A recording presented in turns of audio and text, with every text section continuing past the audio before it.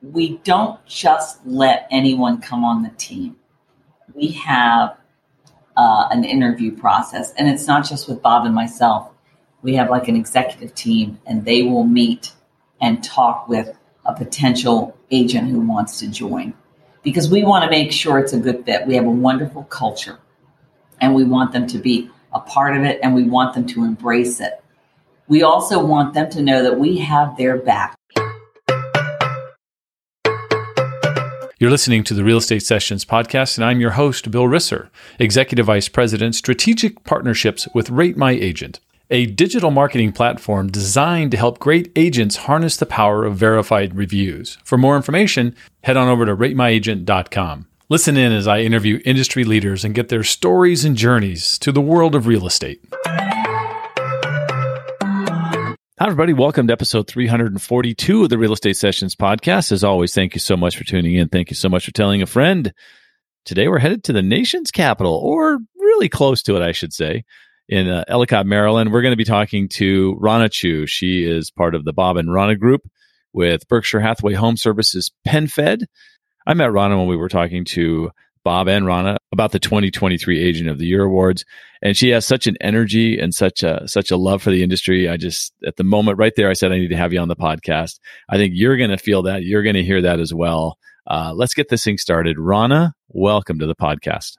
Thanks, Bill. I really appreciate you asking me to be on your podcast. Very nice of you. Yeah. You know, we met during some of the things we're doing with the Agent of the Year Awards, and I was really blown away by your energy. And I said, this is somebody who needs to be on the show. So I'm very excited to have you on here. Well, thank you. That's kind of you. I try to exude energy because no one wants to talk to somebody who doesn't talk. So. Perfect. Let's start, first of all, where you live. You're actually in, I'll call it the Baltimore, D.C. area. There's that big 40-mile area, right, where you can be in either place quickly. Did you grow up in that area? So I did. I'm actually from Maryland, born and raised. I grew up in Montgomery County, Maryland, the Rockville area, which is, then you're considered a Washingtonian. And then I currently live in Howard County. Howard County sits in between Washington, D.C. and Baltimore. So, 30 minutes one way, 45 to 55 minutes the other way, depending upon traffic. So it's a great place to live so that you can get to all these different areas. Not only is the nation's capital there with all of that sort of business, I'll call it, but you're also close to a lot of military. I mean, there's a whole range of clientele that I imagine you would work with. Yes, because we Fort Meade is about 20 minutes from our office. Our team office is located in Ellicott City, Maryland. Part of our position with Berkshire Hathaway HomeServices is that we have office space in every single one of their locations. So it makes it very nice for the agents. I love going back to the beginning for all of my guests. Let's talk about growing up so close to Washington, D.C. I think that for most people, it's a bucket list item to get to the Capitol, to go there and tour and do those things. And I would imagine for you, it probably just comes routine. Is that the way it works? Here's what happens when you live here and you go through the Maryland school system. So there are a series of field trips that you take in elementary school to visit. At the time, I believe it was the Smithsonian. It was to walk outside of the White House. It was to visit the Capitol. It was to visit the Lincoln Memorial. After that, you were kind of on your own. I remember when the pandas came to the National Zoo. That was a big deal. But, you sort of, I hate to say it, wherever you live, it just becomes your normal. And you kind of take it for granted because you can always get in the car and you can go down there. However, as you go through your adult life and you're running around doing so many things, you're not heading down to D.C. And then once you're in college, depending on where you are, and I went to school, I graduated from George Mason, which is in Northern Virginia, Fairfax. I was so busy, we didn't always frequent D.C. either, once in a while. So it's a nice place to be able to go, and there's so much more to do now. And the transit system is wonderful to be able to take what we call Metro, the train, down, or just drive yourself. Parking is horrendous. at one time I worked at the National Press Building, and that was nice. I had a job position there. We're going back many years. But I don't miss the traffic, and I don't miss the fact that it's just, to go down there, you have to be all ready to go. It's not like just a quick jump in the car, run down, pull in a parking spot, run in and do whatever you need to do. It's not exactly like that, but worth it if you get to go visit. First of all, as an elementary school student, the ability to, during your American history classes, to actually go see the things and go visit the things you were talking about, right? That's kind of cool. We have a son who lives in Adams Morgan in DC. So when we get to go visit, we see what you're talking about, traffic and parking. So it is interesting because the kids that are local, they can go visit and they have one look on their faces. And then you can take somebody maybe from, I don't know, I'm going to pull Indiana, right? And they're coming to visit and they are like, wow. So it's wherever you are. You just get used to it. You mentioned George Mason. What was the plan for you for let's say 20-year-old Ronna? What were you thinking about for a career path? So I actually graduated with a Bachelor of Fine Arts. You have to take a few more credits in theater. And that's really my background, is theater and entertainment. And I wanted to do all kinds of things. I was in front of the camera. I was behind the camera. I was on stage. I was behind stage. I mean, it was, you name it. And I did it, whether it was freelance or where you are not getting paid just to get the experience, to get something else on your resume. So I was busy doing that. When I was in school majoring in theater, I actually had an opportunity. I was doing a internship at a place called, it's not exactly there anymore, but it was called the Fairfax County Council of the Arts. And I was doing an internship there. And the executive director came in to me one day and said, we have this grant that we received from the Mobile Foundation, as in mobile gas, for $6,000. And it's to put together a program to say no to drugs for children. She said, would you like to be in charge of it? And I said, sure, that sounds like a great opportunity. I'll do it. She's like, good. Let me know what you want to do and get back to me. And I was like, oh, okay. So I did some research and tried to figure out, what could I pull from? And I thought, well, I'll do a 30-minute show. I will tap into George Mason because I have all these people there that are in theater, and we'll see what we can come up with.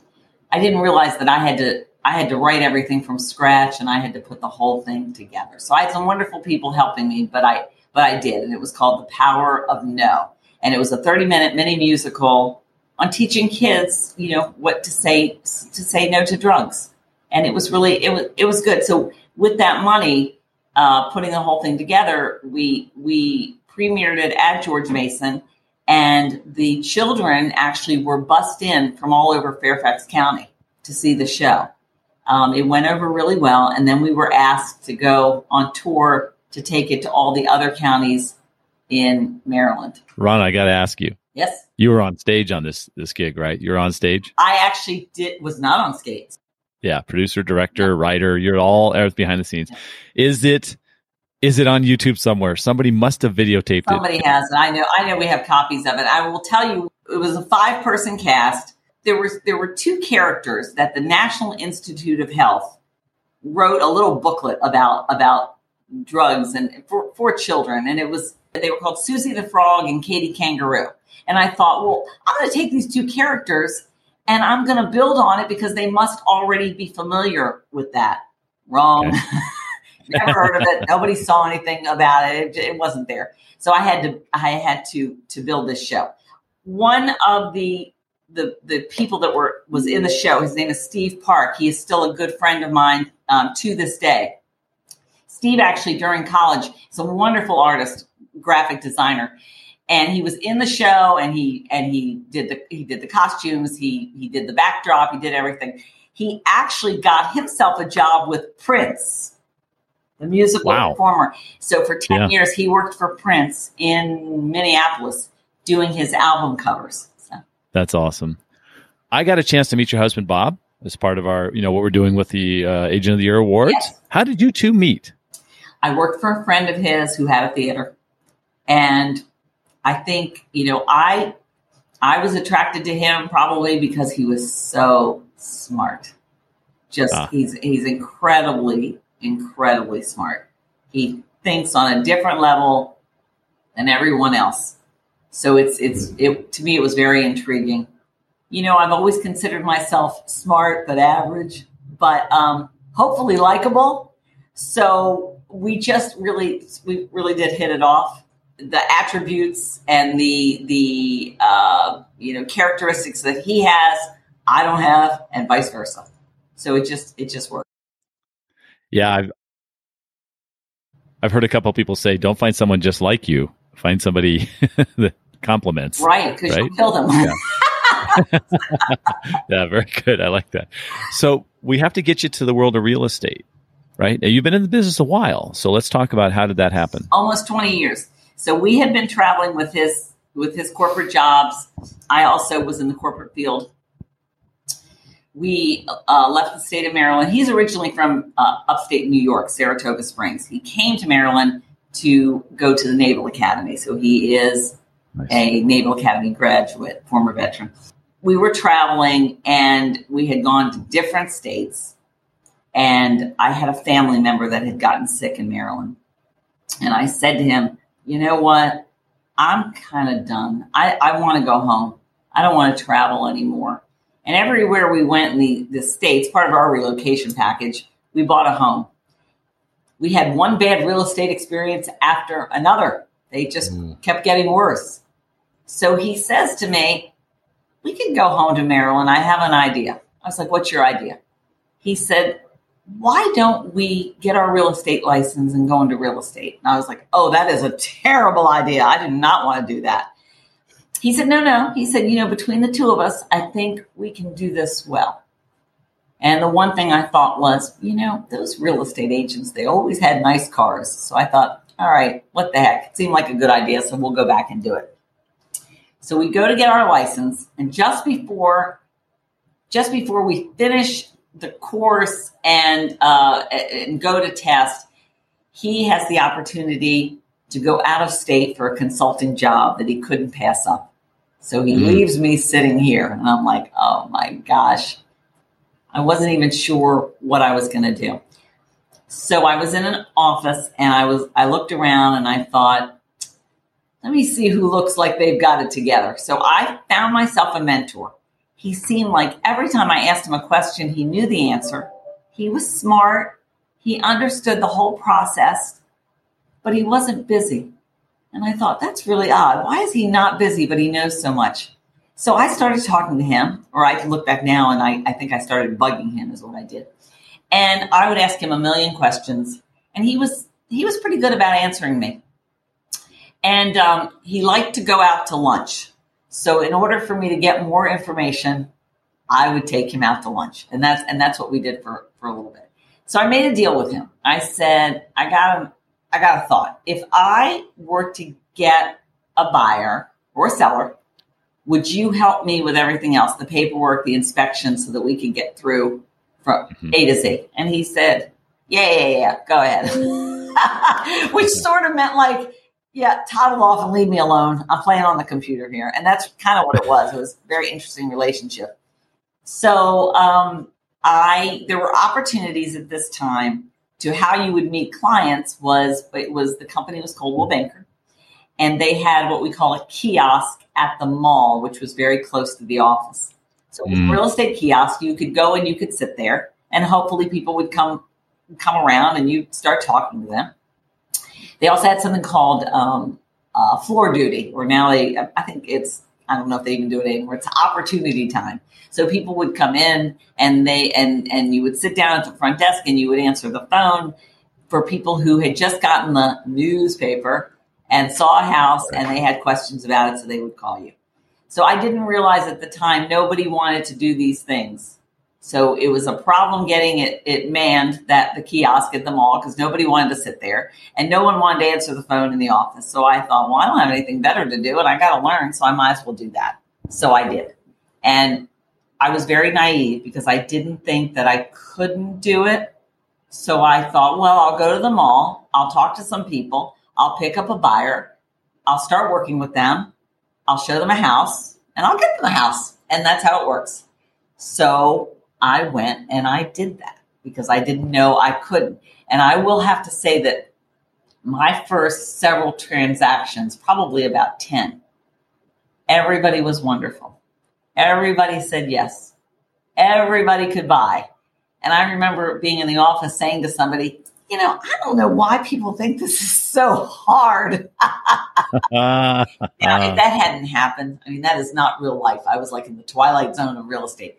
If it hadn't happened that way, I don't know if I would have stayed in it. I might have quit by the time my husband came back. I would have said, this isn't for me. This is really hard.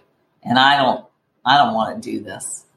I remember I had a rude awakening when I was explaining something to someone, and I could see in their eyes that they thought I wasn't telling them the truth, that I was giving them a sales pitch, and I was horrified.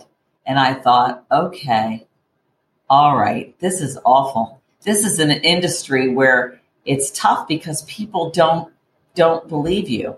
And, they know how it works. They also know that you don't get paid unless you do get them something.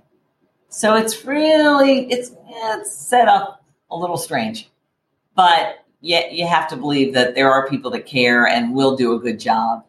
And that's really what started happening. So the gentleman that I took as my mentor had to get out of that seat where he was playing on the computer all day. And he helped me, and I ran around and I did whatever he told me to do.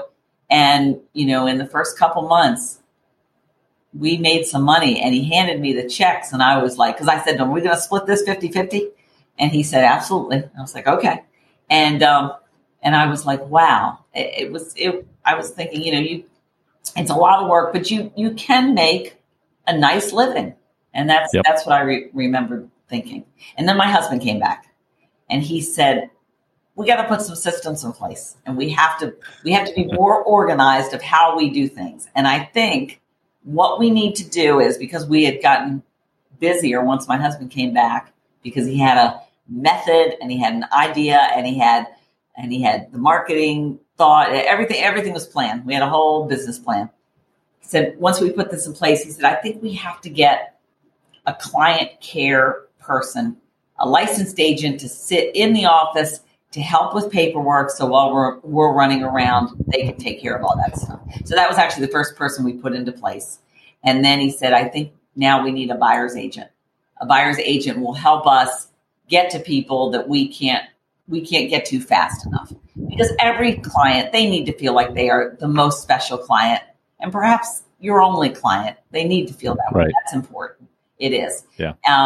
My mentor ended up, he was like, okay, I'm out of here.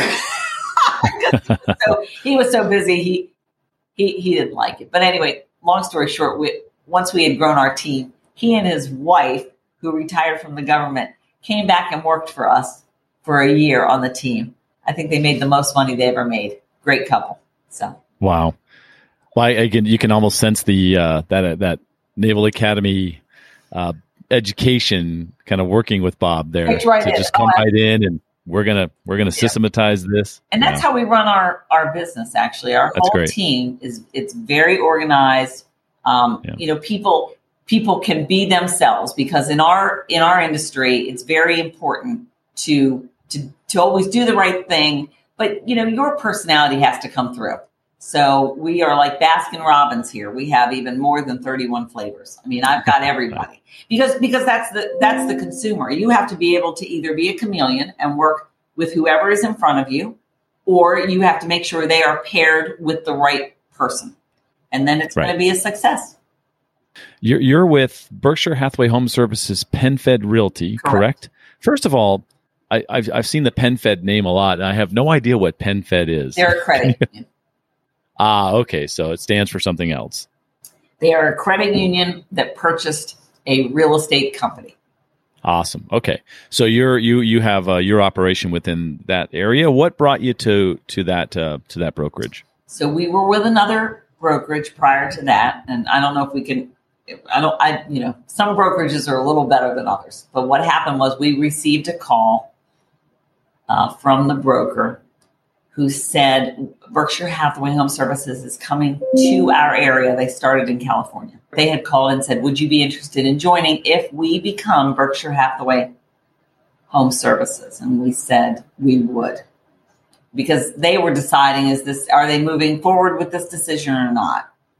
If they hadn't, we probably would not have joined, but we did like the Berkshire Hathaway name. And I think, Warren Buffett is probably a really smart guy. So if it says Berkshire Hathaway, it's going to be great. So they said that, and we said, what we want is our own team office. And they were like, okay. And the other thing that we wanted is we wanted to be branded so that our name hung on the outside of the building. Well, Berkshire Hathaway doesn't do that. So that took several months going back and forth, because we said, well, we really don't want to do this, because in our area, we felt that we had a very good reputation. And even though they know the name Berkshire Hathaway, they don't associate it with residential housing. So we said, that's how people know us. So we really need to be co-branded. And we want our name in lights on the outside of the building, because that's our brand. And they waited and they worked and we went back and forth, and they said, we'll do it. So we did. And I think we were actually the first team in Berkshire Hathaway to be able to be allowed to have that name on the building besides their name. I can tell that you value relationships and service, at the Bon and Ronna group. It's obvious, right, from the conversations I've had. How do you maintain those high standards, especially with the team? So you probably heard this term a lot. If you have a lot of real estate agents, it's like herding cats, because they all have their own mind and they're their own people, and they've usually worked by themselves, or they've come from another team, maybe a dysfunctional team, a team where it wasn't set up like the model that we have, which I think is outstanding. And you don't find that all over. So we don't just let anyone come on the team. We have an interview process, and it's not just with Bob and myself.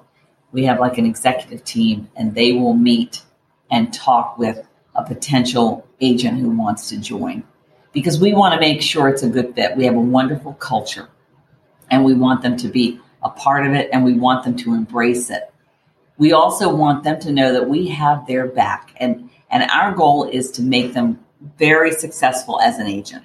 So no matter where they hail from, when they come in, they do like an assessment analysis of this agent to see what they know, what they don't know. So that, because everybody is coming from a different place. So that's how we put them on a path of training and hopefully success. And it is sort of run very controlled, but I look at it this way: no matter where you work, what business you're in, what industry, you need to be accountable. Because if you're accountable, you'll do better. And it's good for you. It's good for everyone. Yeah, I've talked to other teams and team leaders. There are certain things that are non-negotiable. Like, we have a system that we've proven over the years works, and you have to be a part of this system. If you can't be a part of this system, then maybe we're not for you. Is that fair? That is correct, because we explain exactly what they're walking into. And if they're okay with it and they can see the value, because there's a couple different types of value. There is the immediate fixes that we can do, or what we can create for them so that they get their business started. But beyond that, they have to see the long-term plan that we have for them, because they really can make this a career and they can become very successful. But it's a well-oiled machine. But once we do our part, the agent has to do their part for it to work. Right. Yeah. Yeah. You've said it a couple of times through this interview. It is a lot of hard work. And I think people don't appreciate that sometimes, as looking from the outside, and maybe their transaction went silky smooth in their opinion. The reason is because you or your team was behind the scenes, just taking care of everything else, so they didn't even know about it. Yeah. I think that's a big part of it. And I think that's fine. People always tell me, oh, you make it seem really easy. I'm like, well, good. That's good. But, I think it's like that with every industry. It's better not to know always what's going on behind the scenes, no matter what the industry is. You don't need to see how they make the sausage. That's it, right? Yeah, that is correct. Let me ask you this question. Obviously, tech's a big part of what you all do because it's important. But how do you take the technology that's there and tie it into that personal touch that's so important to the group? So because of the way the world has changed with technology, we make sure that we always have the latest and greatest. I also have the people that understand it. So which code word for younger than me. And we have to make sure that we are corresponding and communicating with the consumer the way they want.